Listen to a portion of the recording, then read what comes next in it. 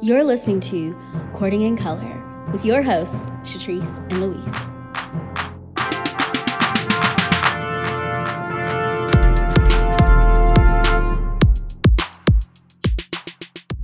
Hello and welcome back, Courting Cuties, to another episode of Courting in Color. I'm Shatrice. Hey, y'all. I'm Louise, and my self-care looks like buying hot Cheetos and paying an absurd amount of money to have them delivered to my house. Well, you know what? On that note, just tell us what you've been up to, Louise. Hello, Courting Cuties. It's me once again. What have I been up to? Girl, it's been a lot. It's just been a lot at work. So I was on call this past weekend for work. And like I was telling you, that just means being on call, ready to respond to emergencies. And so Friday night, Saturday night, and Sunday, like 2:00 in the morning. And then I had a long work retreat. So I had to get up early for that. It's just been a lot. Like I just got home and I was like, whoa, like I just literally have been coming home every single day this week. And I'm just like, I'm exhausted, like just frankly exhausted. Similar to you last week and the week before that, I'm like, I could not do this podcast today and be totally fine. Yeah. But you know, booked and blessed. Booked and blessed. I like that. Since I had my second appointment with my therapist. And oh my gosh, yes, I meant to text you the other day because I was like, wait, I don't think I heard a recap of the first. The first session. So the first session was truly like an intake session, like your goals and like they have like their questionnaire and stuff. Okay. So even though this past Saturday was the second session, it was kind of like the first session. I cried twice. I'm brand, and I feel like. So does that mean the better the therapist, the more tears? Like I don't know if there's like any correlation there. Well, my new therapist said, she's like, you know what? I'm glad you were able to feel safe in the space, and I'm like, thank you. And this is trash. Like I do not want to be crying in my therapist's office. Yeah. No, that is literally the one place we all need to be crying. Right. I was like, oh my God, I feel safe. I'm gonna cry. I was like, oh my God, what a concept. We just need to be held in in a metaphorical Black granny's bosoms and just like smushed and all of that and loved on. So I'm glad that whatever that meant for you, she got you to let it out. And it was even so much so more than just like providing space, but like to have a therapist, shout out to y'all like Dr. K who are becoming therapists, but like also approach this work from like an equity and inclusion standpoint. We're able to talk about like right. So we're talking about trauma and she's able to talk about like, yes, trauma and what it means and what it does to the body. But she's also like, as a queer person of color, white supremacy is trash. And I'm like, oh, that feels so like to affirm that, right? And to hear that and a professional, right? Like, and actually name that. Like, I just have never had a therapist so openly name it. I think most of them know about it, right? But like this was so tiptoe around. This is so great. Yeah. I really did not know how the rest of the sessions were going to be from the first session because I was like, oh, am I being awkward? Are you awkward? But or is this intake process awkward? Right. Is this intake process awkward? But I think also every therapist has their, I don't know, therapist, if you're out there, what's your like therapist mannerisms that you have? Because I've like definitely have picked up her different like mannerisms that she has. And I think at first I was like, oh, am I like, is it awkward? Like, are you awkward? Am I awkward? But I'm like, no, that's like your own grounding techniques.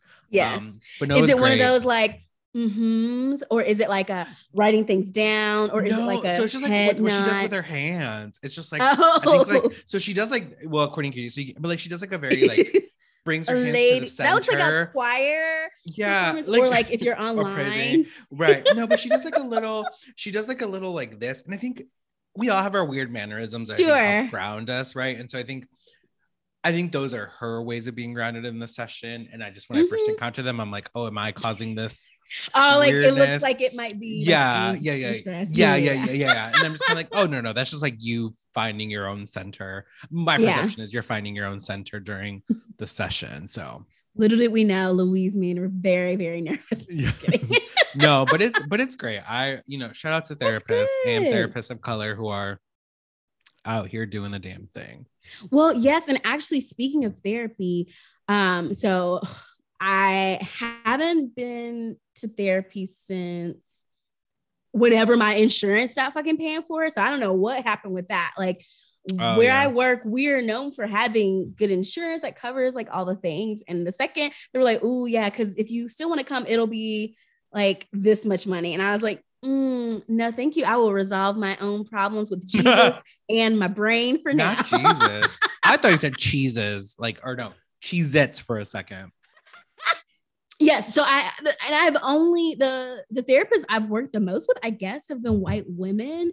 I mean, I've kind of saw like the Black one like on and off. But that was just what was available in this area. And so I was at a sorority event the other day, and one of the chapter members was talking about she sees a therapist in Atlanta. And I was like, oh yeah, telehealth. Atlanta? Like, how do you do? Because I remember listening to Black Girls Therapy podcast or Therapy for Black Girls podcast. And she was like, even though I'm licensed in this state, so even though I'm licensed, this can't be technically me giving you therapy because you don't live in the state. But the chapter member said, I don't know, she went through something. So maybe it's telehealth or whatever. But I was like, well, that would be nice. Because I do think also so many things. So I do think that it would just be helpful for me to have some strategies in place for like the work bullshit. And so for life, it's funny. Cuties Louise was just aghast and harshly judging me right before we pressed record because I revealed, because I thought this was a safe space, I revealed that me and the boo have decided to do a calendar, not like do a calendar, like pose on a calendar, but no, we've decided to, right? We've decided to, yes, create kind of just a couple's calendar, but you're saying most of your judgment came from one, heteronormativity, and two, like the technology that you thought was involved. According cuties, I thought they had like a shared Google Calendar, which I know some couples have that. Hell no. But that seems excessive. So when Chatrice told me I had a very like non-visual, my face just reacted. Yes, non-verbal facial reaction. Yes. To it. Because as I told her, I was like, that's 1 or 2 steps away from like a couple's Instagram, a couple's Facebook. And at some point in there, the hashtag interracial couple will get used. Oh my God. So I was like, oh my God, I saw the path before them. But as I let Chatrice know, we also have a calendar. Because October was just busy and we're like, there's all these things going on. And let me tell you, I have the memory of what's an animal that has like a no memory? Like I Isn't it an elephant? No, they always remember. They always remember. I have a non-elephant. I don't know, an animal that doesn't have a long-term memory. An Eeyore. An Eeyore. I have the memory of Eeyore. I like will legitimately forget what people tell me. And so truly every single day I have to ask my partner, when do you work? Even though you just told me like yesterday, I completely like, it just doesn't retain. So maybe I actually need to share Google Calendar. Yes, you do. Because let me tell you something, that there's nothing that bugs me more than me having just told you something. I mean, well, there's things before, but like I just told you this like today, yesterday, and then I'm like, let's recall the conversation that we had yesterday. And so instead of having to do all that, we got a little calendar, a physical like calendar, and we're just writing out like weekends that we have activities together or whatever. Because I mean, that's so cute. I know. It took us, let me tell you, we were in a booth upstairs in McAdoo's fucking hashing it out like over just like life. Like the calendar is a resolution. So that was one thing that I learned about myself, that was one thing I learned about us as like a couple, is that we can make it through like a disagreement and find like, I was like, oh, this is like very healthy. Like, so who wanted the Google Calendar? Well, I said, I was basically proposing that we do stuff in December, and that doesn't feel like a lot to me, right? Like that doesn't feel far away. It doesn't feel, it's just like, it's the fucking calendar is the end of the semester. But for him, he was like, I just kind of take it week by week. And I was like, week by fucking week? Week by week, an empty refrigerator. What? I'm concerned. Okay. I said, Spicy, there. Week by week? What? I know. You know like, what? Actually, I do wish I was more. I do wish I was more go with the flow. Let me not throw shade. No. I love that. That's just really where we do. differ. Yeah. I can't. Like that causes me anxiety, right? Like, you're not totally. Go with the flow people, but somehow I always end up with go with the flow people. Maybe this is God trying to tell me to go with the flow. Yes, balance. And so I was like, I can't promise you that I will be okay with a week by week, because like I know things are coming up. Like, like I get more. I just have a life where I get more advanced for things, or more advanced notice for things, whatever. Well, and also the way your life is, and we've talked about this before, is you have like a social calendar, right? And so yes, I think he thought I was kidding when I first proposed the social calendar. No, like I mean, I'm dead serious. When you do like week to week, I'm like, well, if we talk on Sunday or Monday, and you want to propose for something like Thursday and Friday, most likely that's already taken up because of something months ago. Yeah, exactly. So I mean, I was just really proud of us. Like, I was saying, what's the sign? I was trying to figure out what his sign. Oh, February 3rd. We'll cut that out. You ended up with an Aquarius. You're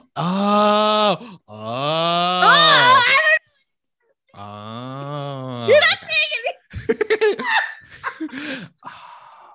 Okay. No. Sorry. No. Okay. So my favorite, I think, wait, was I talking about you with this? I was talking to someone else. Like my favorite thing when people tell me anything about a sign is to kind of say, oh, that makes so much sense. Even if I really don't know why that makes sense. I just love it. But I will say for Aquarius and Leo, okay, so here's the thing. So in the Zodiac, if you subscribe to the 12 sign Zodiac, so one of the reasons I think you and I get along so well is because Aquarius and Leo are opposite, like direct opposites on the Zodiac. So like you're across from me, I'm across from you. And so even though Aquarius so obviously like Leo is the most like extroverted of the two, right? Very much like out there. The Aquarius is like more reserved, and more or less each sign has what the other needs. And Aquariuses and Leos don't always get along, but can be some of the strongest like pairs because they're opposites. So if they can make like their opposites work, right? Like that's how it is. But like it's really interesting because I'm like, I actually do get along with like Leos because they just like have their extrovertedness that comes with being a Leo doesn't bother me. It doesn't rub me the wrong way, but I know it can bother other people. So I think that's where like the clash can happen. Oh, that's so cute. Oh, I feel if I hadn't asked that before. That's adorable. I don't think you had, because clearly you didn't have this whole reaction to it before. My God. Oh. Well, one, what I'm taking away from that is clearly you and I make for a strong podcast duo.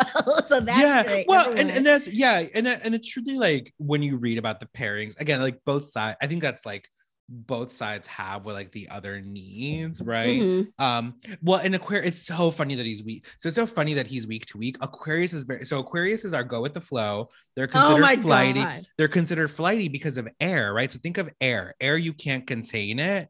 And so whereas like Leo is it a fire sign? I think it's a fire sign. But that sounds right. I think it's like a fire sign. But yeah, Aquarius, and I'd be very curious to see like his other aspects of his charts.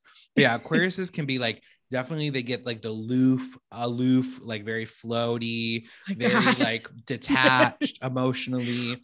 They can't be contained. Right? Like that's part of the aspect of like being an air sign. So he probably has he probably has something else. Give me his information and I will run a little chart. Oh, that'd be cute. Oh my gosh, that should be an episode. We should invite like an astrologer and like provide like our partners and ours like shit, that'd be cute. I think that'd be cute. But is it gonna be one of those things where every time the housewives brings like someone, they're like, your everything is doomed? Because I don't want so because astrology is not telling the future. Like astrology is like here's basically astrology is like, Based on... here's personality traits and here's some things to watch out for. Here's some things to be aware. I don't fully subscribe to the idea that there's wrong pairings. I do subscribe to the idea that like, I do think astrology can be helpful to like understand your partner, right? And like what they, what's going to vibe well, what's going to be a natural clash. But like, as you just talked about, there's a way to like work through that conflict and ultimately come to resolution. But Aquariuses get a lot of hate. Aquarians get a lot of hate because we're thought of as detached, but it's like we care. So Aquarians are like the social justice advocates of the astrology. Like, are you saying that metaphorically or literally? No. Just because of their ability to like, because they're so detached, they can see structural issues in a way that other people can't. So when it comes to being like activists and organizers, they're like really great people to have because they can see the bigger picture and a lot of structural inequities at play. So moving right on along to the holidays that we're celebrating this week. So really this first one is for the entire month of October. Happy National Kink Month. Louise, have you tried any new kinks lately? No. Okay. I really want, how do you feel about like a nice little like tap, like a nice little like little slapping? I'm very much pro ass slap. Ass only. Okay. Like you're not slapping face, anywhere no else. neck. Yes. I think I'm going to explore that potentially a little bit more. So yes, because I'm like, ooh. Ooh. Well, for me, literally yesterday for the podcast. No, I'm just kidding. It's just back to our kinks episode, that two of my top 3 kinks or something about like exhibitionalism and voyeurism. So like the watching or being watched or whatever. And so after Spicy and I had our heated debate that came together in a compromise in the middle of this restaurant in our small ass town. I'm sure people were looking at us, but whatever. We came to a resolution. Then we got in the car, but we had to go separate ways because like just work and stuff like that. So we weren't spending the night. And he was like, "What if we just like did it here?" And I was like, "Huh?" Wait, like, in the parking lot? Yeah. Oh, okay. In the car in the parking lot. Yeah. Sure. So. But I would, my default to I'm usually very tired and like I was just so worn out by everything. But I was like, you know what? I'm the main one who's like, we gotta try things, we gotta do things, and so I can't like chicken out right now. So I was like, which is y'all? Yeah, in the parking lot. Wow. Hello. All right, glad we got that out. So yeah, so I have celebrated National Kink Month, and upcoming, but it'll be a couple days past when this episode airs, is the Sweetest Day, which is in October, which is October 16th. I thought this was Black Valentine's Day. I feel like I heard that on the radio when I lived in Cincinnati, but it's interesting that it was when I lived in Ohio because this is where it originated. And bitch, do you know it just originated from fucking candy makers? Like, oh, really? Yes. So this is like a whole like marketing like scheme or whatever to get folks to buy more candy. But the Sweetest Day is October 16th. And according to sheknows.com, this is supposed to be a little bit of the reverse, you could say, of Valentine's Day. Obviously for cishet couples is what she was talking about. But I guess like whoever kind of gets gushed over the most for Valentine's Day, they need to do the gushing for the Sweetest Day. So I have to do something sweet for Bae on Saturday. I need to know. Let me put that on my calendar. Thank you for reminding me. Right. Yes. Put it on your calendar. Okay. So we're just gonna scurry on along. Insert. So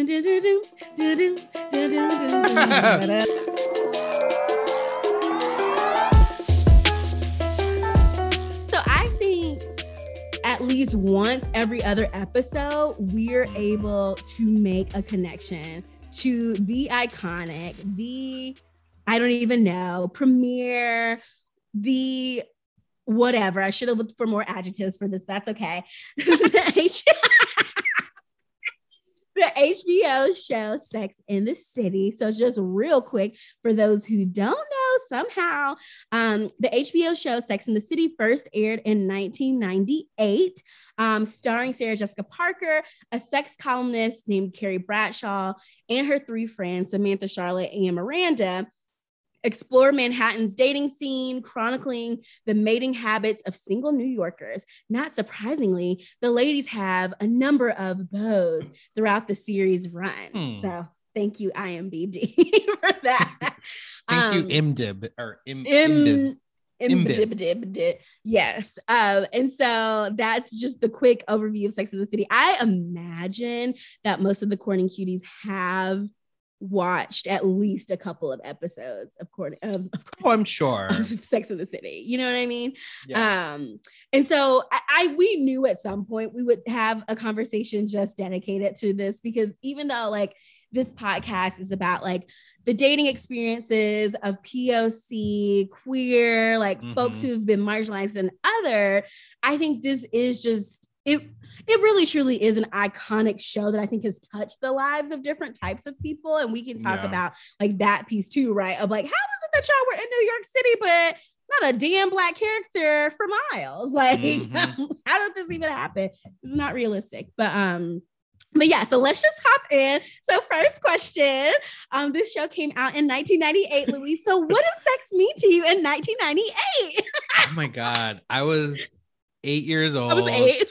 Probably thinking like, oh, I can't even say the word, but if I spell it, it's like just as bad. Like SEX. Like, oh my God, I'm sure. Swear word.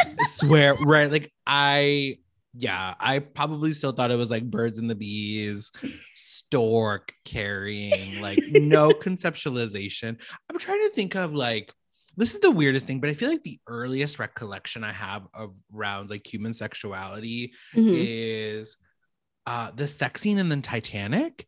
And I feel like that was around with Rose, because I think that was like a 97, 98, 99 like movie, maybe. So it was kind of like around this time where I'm like, oh, clearly humans do something. And I think it's called sex. Yeah. But that was kind of, like, yeah. So that I was in the unaware stage of sex because I was 8 years old. So samesies.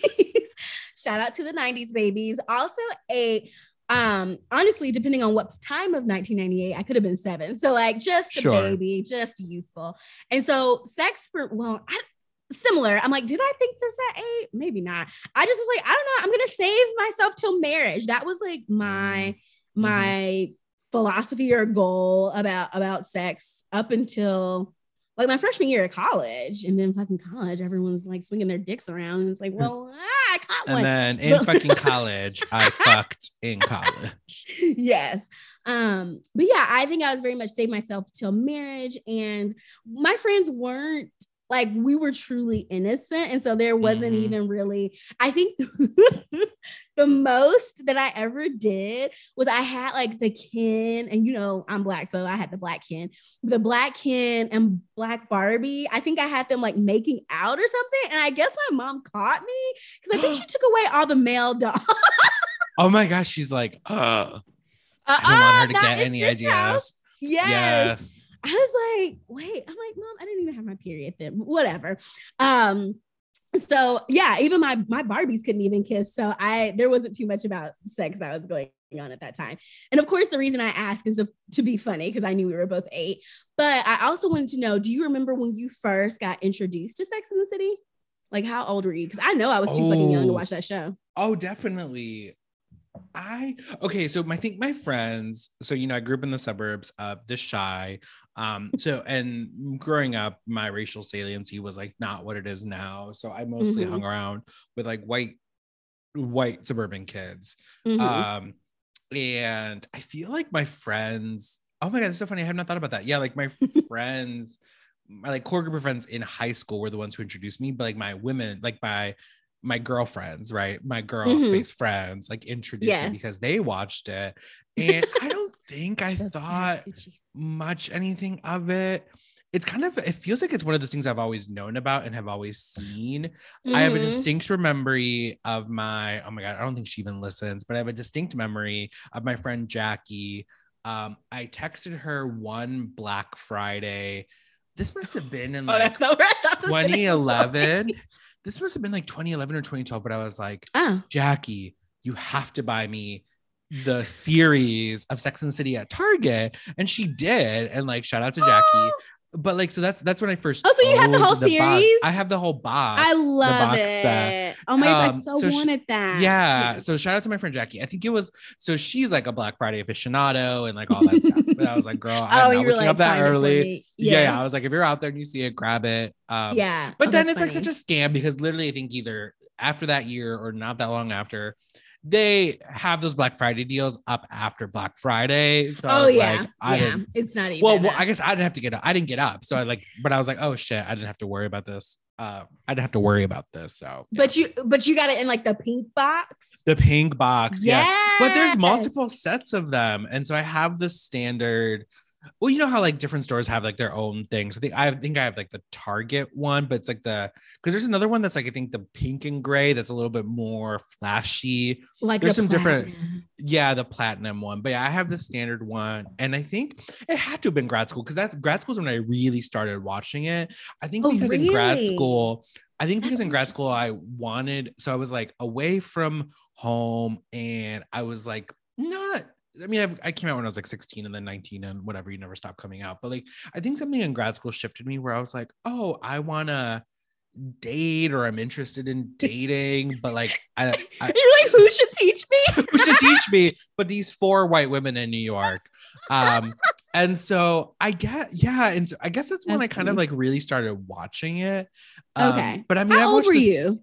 I was 21, 22, right? Because I think that's what I'm thinking. I think honestly, I had watched them and maybe I had like seen a couple episodes and E always like the network E would stream them. And I think after my friend Jackie bought them for me, I think I just started watching it when I went back. It had to have been when I was in grad school. I'd have to look through like my Facebook memories or something to see.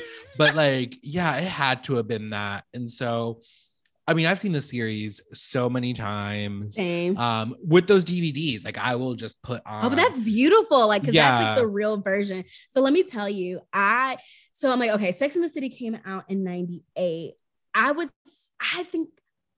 know I was in high school when I first discovered it, found it. The series came out in 1998, which would have made us 8. And I know for a fact that I was watching it in high school.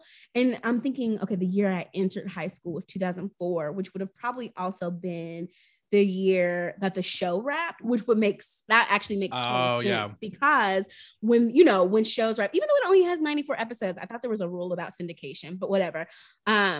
Even though the show had stopped airing on HBO, I think that's when TBS picked it up when it was over. When the oh my gosh, girl, yes. That's how I started watching TBS, not E. Oh yes, Channel 34, Channel 34 in the Midwest. Oh my gosh, was it 7? I think it was maybe Channel 7 or something like that. Yeah, no, we had ABC 7 was like our Channel 7. So okay, yeah. But yes, local news. Oh, maybe it was 15. Okay, well, whatever. Sure. But yes, it was definitely TBS, and you're so right. Oh my God, I forgot about that. Yeah. And I didn't know, like, so, it's one of those like cultural like things where you, like you said, about Sex and the City. No one ever told me about it, but I knew about it, which is why it piqued my interest when I saw it on TBS. But here's the thing about the rebroadcasting on TBS is that like it's TBS, so it's like edited down, like there's not all the words, no titty, like, no butt, no titties, no booties, no nothing.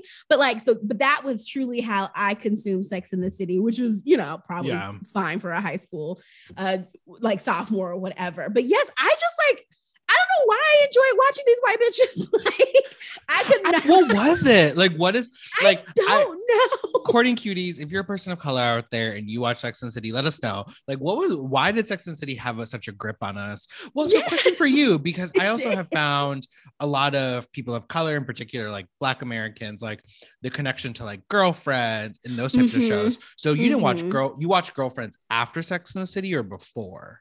So I think because Girlfriends was one of those early aughts shows, so it wouldn't have been out. I don't think it may have actually overlapped a little bit on the timeline with Sex and the City. But anyway, I think I did watch it, but I'm just like, thank you, Blackflix.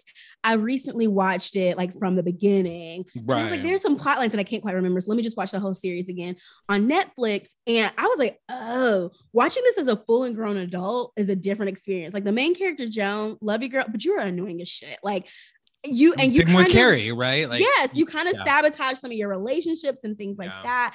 And so now I haven't watched Sex and the City like in a minute, but like whenever like I'm doing whatever HBO trial, like it's like I've seen the episodes like so often that like I can just put it on in the background or whatever. Right. And so, but I'm like, I think I do need to like not take a full on critical look at it, but I was like, I think I do need to go back and watch it. Cause like just even watching some scenes and preparing for today's episodes, I was like, oh, what was the whole storyline in that? Because I'll just say real quick, one of the scenes was Brady's first fucking birthday where Miranda's ass was dating the one Black guy and was still in love with Steve's ass, but we'll get to that later.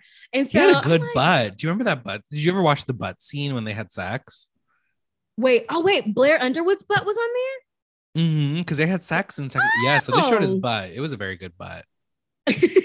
I'll have to rewatch. I'll put that on my to-do list. Because yes, I want to make sure I see all the ass and titties that I was meant to see in the original airing. Yeah. But yes, I we'll probably put out a poll for sure. Because I'm interested, like, to know also, like, who all else out there was like loving on these 4 women in New York City and could not actually relate to any of it. Right. I mean, like, I guess it's interesting, even though it is a show based in New York is kind of the 5th character I've heard people talk about it, but it also including Carrie Bradshaw.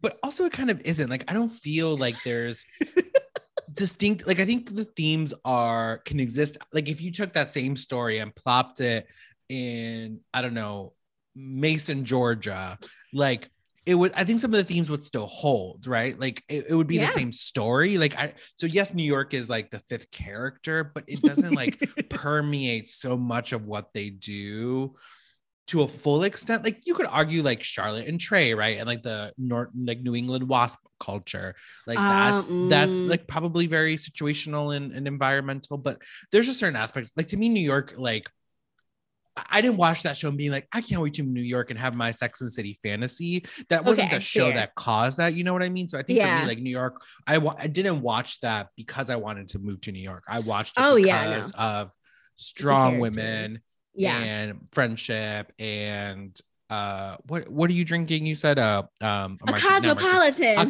Right, and a Cosmopolitan. And I wanted Manolo Blahnik. Listen. Maybe Carrie Bradshaw gave Olivia Pope the blueprint of things to capitalize on. Yeah, because I'm sure the sale of popcorn and red wine went up during the show run of Scandal. Absolutely. Similar to Cosmos and Manolo Blahnik's. Absolutely. I almost got some Orville Redenbacher the other day. Like, absolutely. Oh, is that really what she pops? I mean, she probably popped some organic shit. I don't know. Sure. That's what they have at the dollar store. Gotcha. Okay. I thought that was like the specific brand we see. I don't think they did brand placement. But yes, I did. So of course I don't know how to spell Manolo Blahnik because I don't even know what origin of that word. Like I don't know what. Anyway. And I like type it in so Google could tell me how to spell it. And of course, like the iconic Manolo Blahnik, the blue with the like sequenced buckle on it that she does for the first movie pops up, and I'm like, maybe one day I will buy it. They're very cute shoes, I will say. They're very cute. I'm sure very uncomfortable. Let me just go back to what you just said, because I think that's interesting about like New York City being the 5th character, because I think whether or not they succeeded in making people, the viewers, feel like New York was the fifth character. I think it was literally like intertwined with Carrie's being. Like her character was like very wrapped up. She was very New York City. Like they were very much like like I watched a couple of scenes and like because Big was moving or whatever, and literally one of them was like, well, where do people go when they leave New York? Like, oh yes, are you oh yes, yeah, are you yeah. like, and honestly, there was a I think this actually might have been in the first movie, but like when it's when Carrie gets a new phone number and she's like, oh yeah, like I have a new right. She's like, I miss the old New York, and Samantha's like, well, honey, this is the new New York. Get with the times, something like that. Something of that sort. Well, and when Miranda moves to Brooklyn, and they're all like flipping the fuck out because this bitch moved over. Miranda was the original Brooklyn gentrifier. Convince me otherwise. And do you remember when she? Well, I don't know if I can't remember if this wasn't Brooklyn. Remember when she was moving? I think this was after her and Steve broke up, but she found an apartment in Chinatown. Oh yeah. Was this in the movie or the series? I can't remember. That was in the movie. Which is basically like 5 episodes. So here's the tea. So I think it's been 5 years since I've seen the show, but I've watched the movie so many times in those last 5 years that I often confuse the series. Like I haven't confused the movie happenings for the series happenings. Fair enough. I mean, because if you really like break down the movies, which we'll maybe get to, especially the first movie, it truly is just like 5 episodes. Right. Like, I mean, it's like, a full year, right? Like it goes through a full year. Yeah, I'm like, this movie is long as hell because it's like multiple episodes crammed into one. But yeah, that was in the movie, and then they had the sad ass like Russian music. Oh my gosh, because we watched the movie a couple years ago for like you and I did. Yes, we watched the movie a couple of years ago on New Year's Eve in honor of that scene. That's right. Oh, that was right, because I was like, Shatrice, you do not have to be alone on New Year's. I will be your Miranda to Carrie. I will bring you. And I think we got Chinese food, didn't we? Yes. Was Jess there? I feel like Jess might have been there. No, it was just us. It was just us. Yeah. According to Cuties, we were pathetic. No, I'm kidding. Yeah, we did end up getting Chinese food. That's funny. We did. I feel like, is that the year we shared like a whole chocolate cake? I'm gonna cut that out. Wow. According to Cuties, we were sad. We were sad. That might have been a long way. Where did we get Chinese food from? I have so many questions. It was when you first moved to Pearl, before you met Faye. Oh, that's right. Oh, bitch. Okay. Yes. Yes, you had come down here. Yes. I could look through some photos. Okay, we might have. Let me see if I can have. I'll do a cute throwback Thursday. We may have done like a little like a Cheers boomerang. Oh, like that was cute. Okay, so you were my Miranda. We are Carrie. Yes, you were my Miranda. In this exactly. Yeah.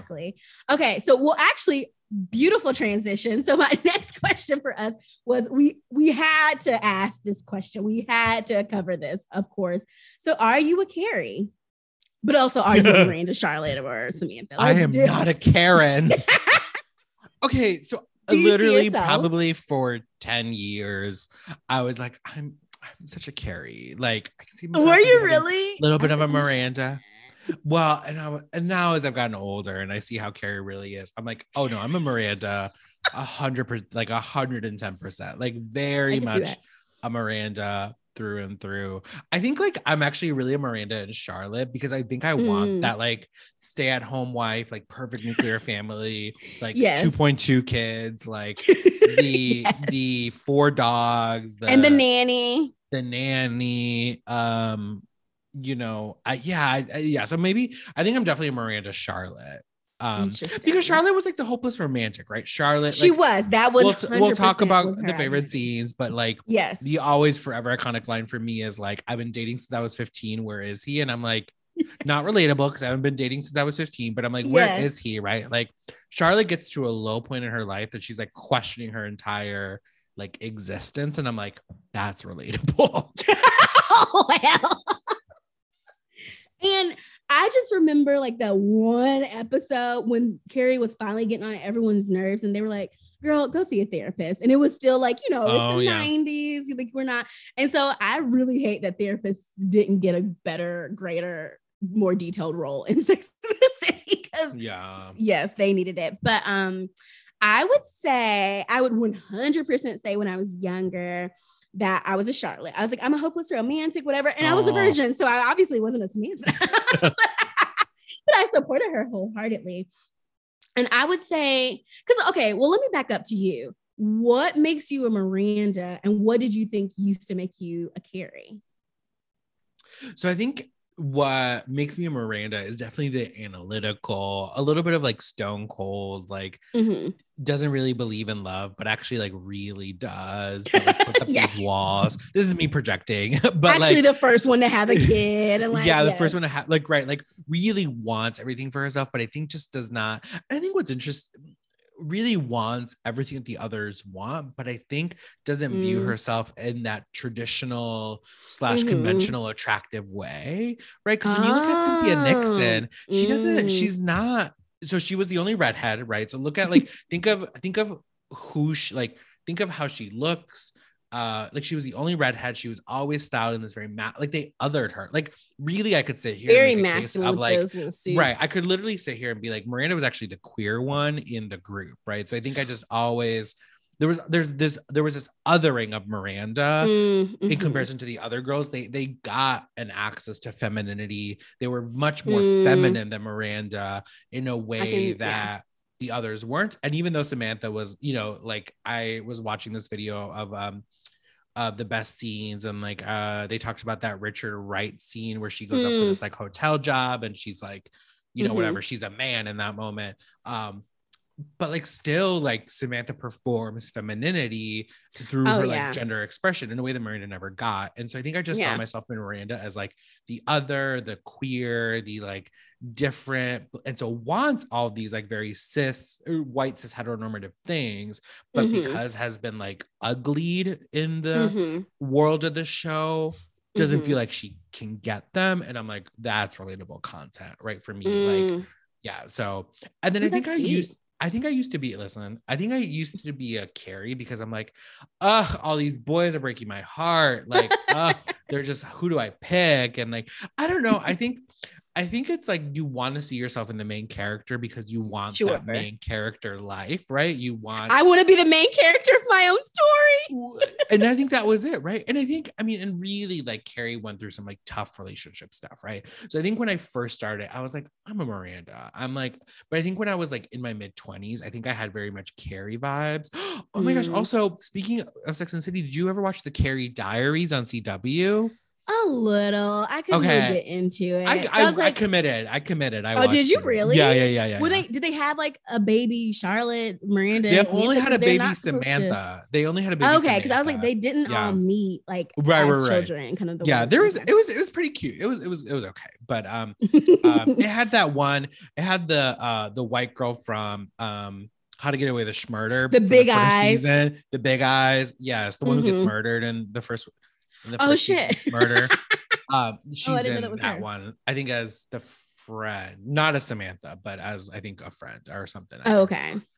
She did. But anyway. Okay. But anyway, definitely, I think a Carrie just from that like main character energy of like the world revolves around me, and well, and I think the thing is, Carrie is the natural voice of the show, right? Like you see everything through Carrie's eyes. And so I began to wonder. Right. And as someone who's introverted and introspective, I think that's the part I related to Carrie the most. And Carrie was always the one kind of asking the big questions. Like, what does love have to do with it? You know, does he have the Zaza Zoo? Does he have a Zaza? And it's just like those things that you're like, oh, I wonder about these things too. Therefore, I'm Carrie. So I think in like my intellectualness, I saw myself in Carrie. But in my like but in my like living day-to-day life, I was like, I'm a Miranda. Sure. Oh my gosh. I love your analysis of this. I definitely don't have as deep of a response, but I will say, I think that is. And, you know, I always say, because even with like Living Single, and so like I feel like Living Single was in its own way, not the original Sex and the City, because some would say it's the original Friends. Hell, it's just the original good TV. But it was in a 90s kind of world, young, single Black women living their best lives, dating and doing all of that. And so I want to watch Living Single. I started watching it when you did. Yeah. I really want to watch it. Because of course I've watched it like 30 times. Yes, yeah. That's how I do. But I think similar to the 4 main female characters in Living Single, like I can definitely see myself in a little bit of all of them. And so I think even though I'm like, I'm a Charlotte, I'm a hopeless romantic. I'm like, am I as hopeless now? Like, I don't know. Like, I don't think, I mean, obviously there are things that differ. Like when you go back and watch the show as an adult, I was like, oh, the elitism, like, I mean, it's white privilege, like hands down or whatever. And so in those ways, Charlotte was kind of icky, but I would agree, like similar to Carrie, I find myself having like a lot of those questions. I feel like we were Carrie's diary when we both worked in the same building. And we were just like, big question about love. That's how this podcast started, right? Like we just were asking these big questions, you know. Yes. What does it mean to travel state lines for like for dating and relationships? And or just straight up for dick. We're still looking for answers, honey. Yes. And honestly, as a woman of a particular age of 31, I do feel sexually liberated like Samantha. Like I appreciate her character, even though a lot of it was so like extra and dramatic, but like it's a TV show, dramatics, whatever, theatrics, truly theatrics in some of it. But I like that she was never ashamed of having a sex life, of having multiple sexual partners, of being a sexual being, just being a sexual being. Like she like, honestly, the 5th character was Samantha's relationship with herself. like she was committed to dating herself first, or putting herself and her needs first. And I think that was probably, you know, different from a lot of leading female characters of the 90s, right? Or at least maybe of the 80s for sure. I think like there were more examples in the 90s, but yeah. So I'm like, I fully support Samantha, and I definitely have a little Samantha in me, because I'm like, I appreciate that sex was a priority in her life. And I just love that, because I don't think that's something that people often do or make a priority. And it's certainly not something that we talk about. And so I love that they could always get together and talk about these things. And actually, do you want to know the most random thing that I loved about Sex and the City as a young Black fat girl? The brunch, the food. Yes. Okay. Did you ever notice that like when they go out to breakfast, they like put food in their mouth? Like usually on TV shows, like they'll like hold the fork, they'll be placed in front of food, but they won't eat it. But they were like on TV eating, and I just supported that. I was like, thank you, skinny women are eating here. Like, and like it wasn't like, there maybe were a couple of times where like someone was on like an exaggerated diet or something like that. But for the most part, it was just like they were ordering their food. Like eating was a very normal thing. And I just hadn't seen that. And so I was like, even though, y'all are tiny as a pinky, I appreciate it. One of my favorite lines, I hope I'm not combining two separate scenes into one, but I think it's when Samantha says, I think I'm with the man that has the funniest tasting spunk I ever met, or something like that. And then Carrie goes, they're in the restaurant, but Carrie goes, hold my rice pudding. I think that's like the same scene, if not whatever. But yes, I'm sure whatever Samantha said, just the things that said during brunch. I mean, and really, I guess Carrie and them were really technically boomers, but they really started brunch culture for us millennials, right? And I think that's what it is. They're boomers, Lee. They're like Gen X. They're not baby boomers. Oh no, Gen X. You're right. I thought it was boomers, millennials. I'm so sorry. Gen X. Sorry to y'all. Sorry, y'all. The aunties, right? But I think I think that's what I appreciate is I also think in some ways, maybe for me, Sex and the City was about friendship that I wanted but didn't always have, right? This communal aspect, you gathering around food. And I will say, you know, again, I'm such a sucker for nostalgia, but like I feel like I actually have gotten that at many points in my life. But I think one of the ways that it strongly stands out for me is like when you, Haley, Brian, and I would go get like brunch, right? Like that act of like going somewhere, eating food, like getting lost in the conversation. You're just talking about everything. Like that was kind of, I think a form of friendship and kinship that I needed to see that I don't think I always, I don't think I had it to that level. Yeah. Because in grad school, who can afford anything? Right. And even in my first professional job, I had like some friends, but I think there was a certain thing about seeing like 4 friends getting food, talking shit that I think I was able to replicate in my life. Yes. And I think maybe that's what it was. Maybe you always were in like a threesome or a 5-some group of people and it never felt right until you had 4 people. until it was me and 3 other hosts. Yeah. Yes. Because that might have been it. Every main like little like friends group, usually it's I don't know why it's always like 4 women or 4, you know, people. Right. I feel like when they start like adding men to it, it'll be like 6 or something like that. But anyway, yeah. Well, and I think the Real Housewives franchise teaches us what happens when you add 5 or 6. Right. Drinks get thrown, like it is just too much. Pointed. Like how do you like there's a square and a symmetry to having 4 and 5 may be too much. Yes, it really it's a whole aesthetic. But yeah, so I love that. And then just real quick on the characters, do you think like separate from how you kind of see yourself in the character, if the 5th character was Louise instead of the city, like who do you think you would be friends with? And maybe that is related to who you relate to, but like in real life, I don't know that I would be friends with Charlotte. I don't think I could afford to be friends with Charlotte. I don't think Charlotte would let me into her house. Yeah. Like I think like around the back door, right. Right. Service quarters. I think in some ways Carrie reminded me of the girls I grew up with. Okay. Right. That I was friends with, like the eccentric, like maybe slightly witty, intellectual girls who were in their feelings, who were always like whining and pining about boys. I love it. Shout out to y'all made me. But there was just something very, in some ways, one-dimensional. Shout out to my crew from high school. Y'all, the real ones.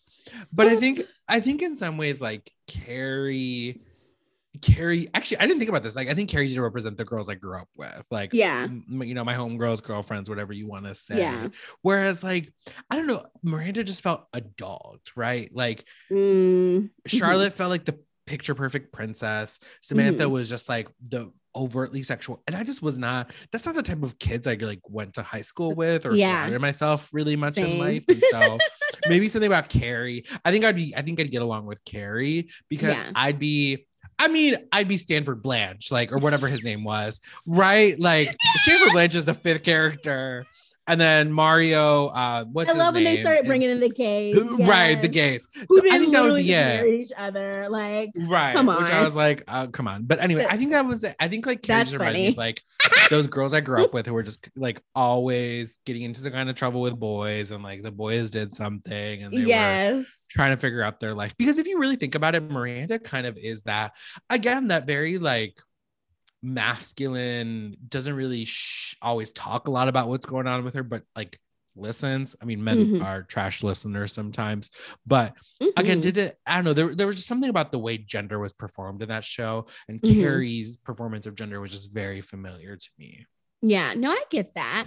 Well, and I'm now thinking back to my friends, but I'm thinking about specifically what you said of like being able to replicate that kind of friendship and literally replicating those like scenes, right, of just brunching and like discussing things and throwing shade and just being real. And I think when I did first start watching Sex and the City in high school, I still had a very like innocent, like homegrown, like just girl, I don't think Girl Next Door is a part of it, just the innocent homegrown group of friends, right? And so like I didn't necessarily feel that I could be completely honest about like the things that I was wondering about or thinking about, because I wasn't doing a damn thing. So I'm like, what did I even feel like they were gonna judge me on? I don't know, but I do distinctly remember trying to like share something, because I was like motivated a little bit by the show to be like, oh, like this is like the type of stuff, like we can talk to our girlfriends about anything. Right. And it really was that piece, right? There was vulnerability, there was care. You saw these women like rally behind each other. They support each other through so much, like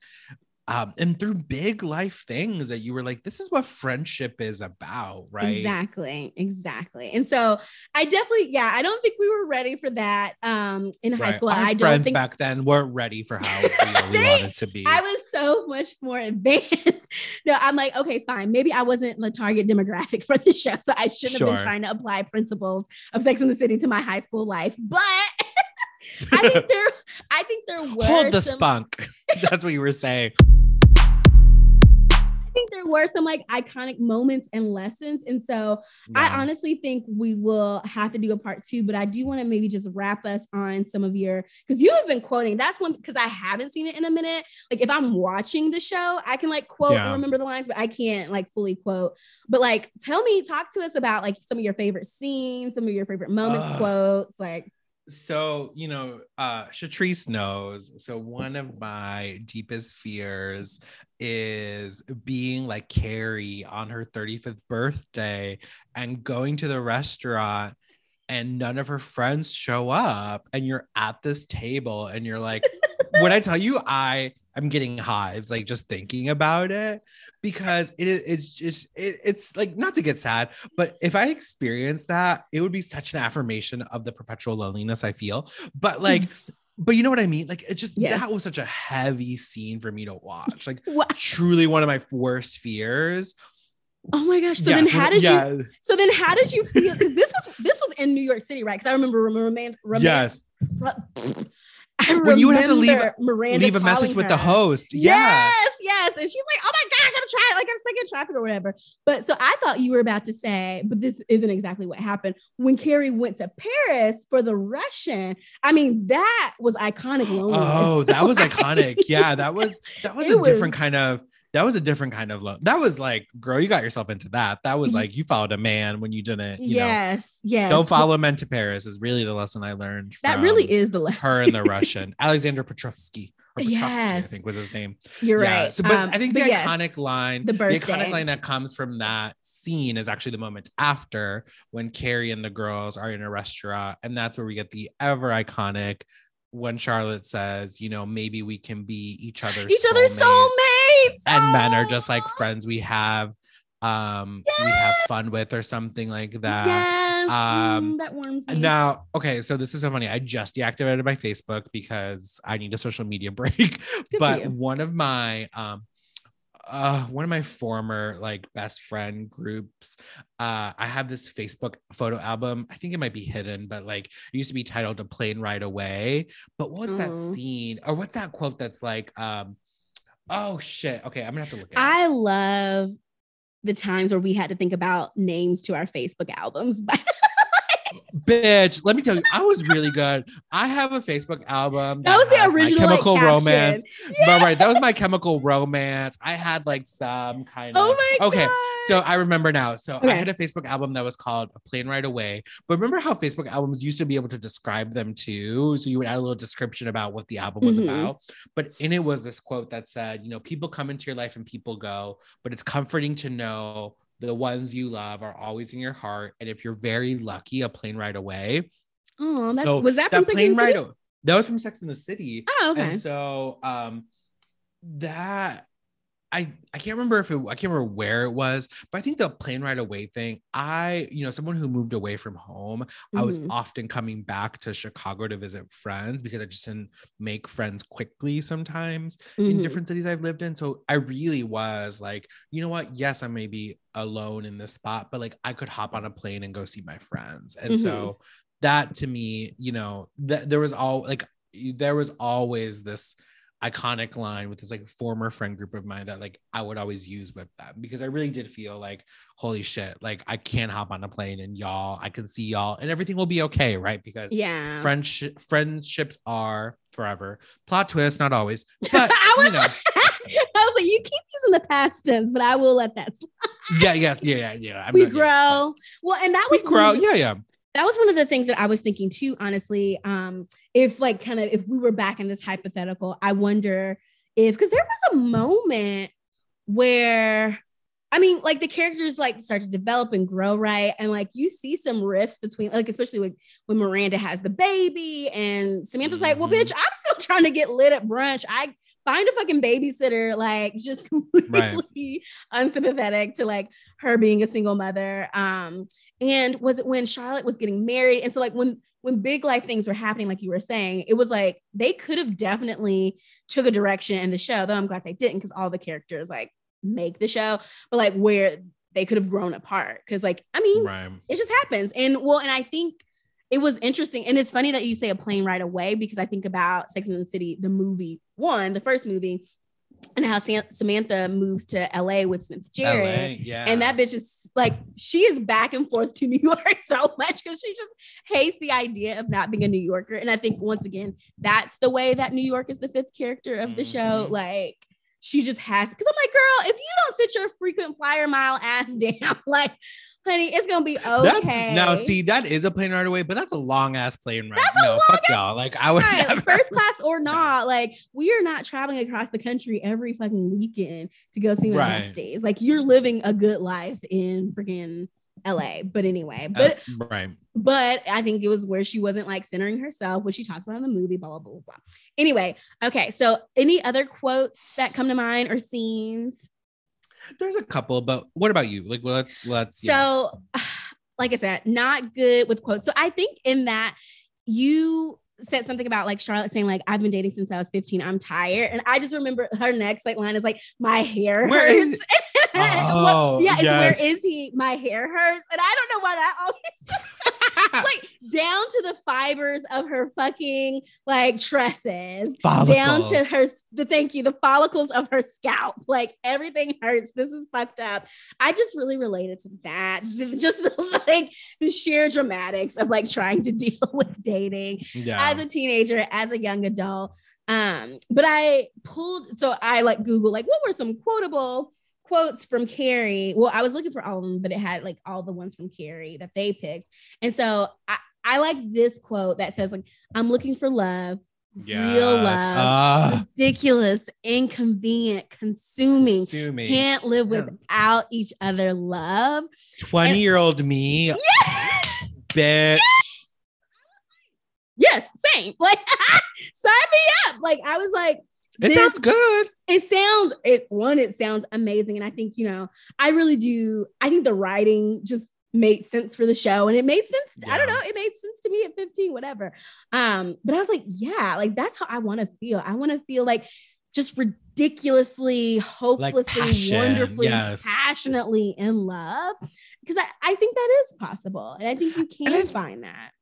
And I don't think is this a Carrie quote or that's a Carrie quote? Mm-hmm. I think that was the thing with Carrie, right? Is Carrie, I'd be very curious to know her sign, but like in a way that maybe Miranda wasn't. I think Carrie and Miranda are good foils of each other. Whereas Miranda was reserved, Carrie felt all her feelings and just like delve for like, bitch, we're together. You want to go to Paris? Perfect. I will move to Paris. Like she always she jumped headfirst into everything. She really did. She hit her head along the way sometimes, but a lot. There was, I think, something that was like really good about Carrie. Maybe not good. That was something that was definitely a personality trait, a character trait of Carrie was she felt what she felt, honey, and she let you know, right? Well, but yes, because it's funny because the scene that I'm thinking of is when Charlotte gets engaged to Harry, but that's the same day that Carrie gets broken up on the Post-it. Was that Berger? Oh, that was Berger. Oh my gosh, his fucking ass. Anyway, but I'm like, and I get it. Because like if you had just gotten broken up with and literally on a Post-it, and your best friend, and your best friend just got engaged that same fucking day. Like, I really do want to celebrate you, but here's the bullshit. And like, so she's like trying to be happy for Charlotte, but she's like, bitch, my fucking boyfriend just left me in the middle of the night and left a damn post. Wasn't he a writer? Like, he was a writer. Yes, like, he was a writer. Yes. And like, he just struggling handle her success and things like that. Anyway. But yeah, those are just like a couple of like scenes that come to mind. I mean, truly, as I said at the beginning and before we even started recording, I knew we weren't going to get to all the questions because there is so much. There's so much. The show. Yeah. And I think and the way that like it kind of is interwoven with our lives. So it woved itself into our lives. And I, like you said, the show had such a grip on us in different ways. And I think like there's just so much to it. It's 6 years worth of content. So we're not going to get to all of it today. And so I'll definitely just leave everything here. We'll revisit this at some point because I do really want to talk about what did I call them?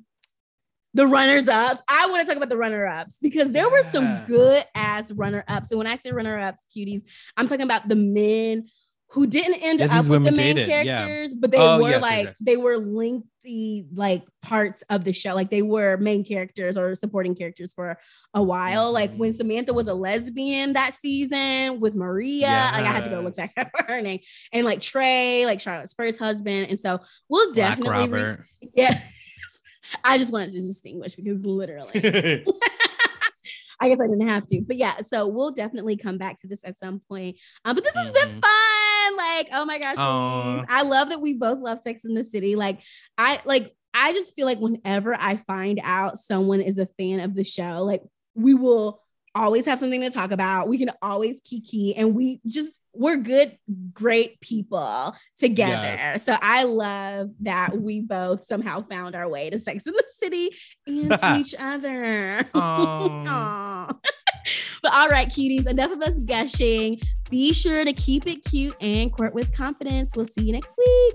Bye. Bye. Hey, courting cuties. Thanks for listening to another episode of Courting in Color. Don't forget to follow us on Instagram at Court in Color. That's COURTNCOLOR. Or head on over to our website at courtingincolor.com. That's courtingincolor.com. Don't forget to rate, review, and subscribe to us wherever you listen to your podcasts. Court dismissed. Bye.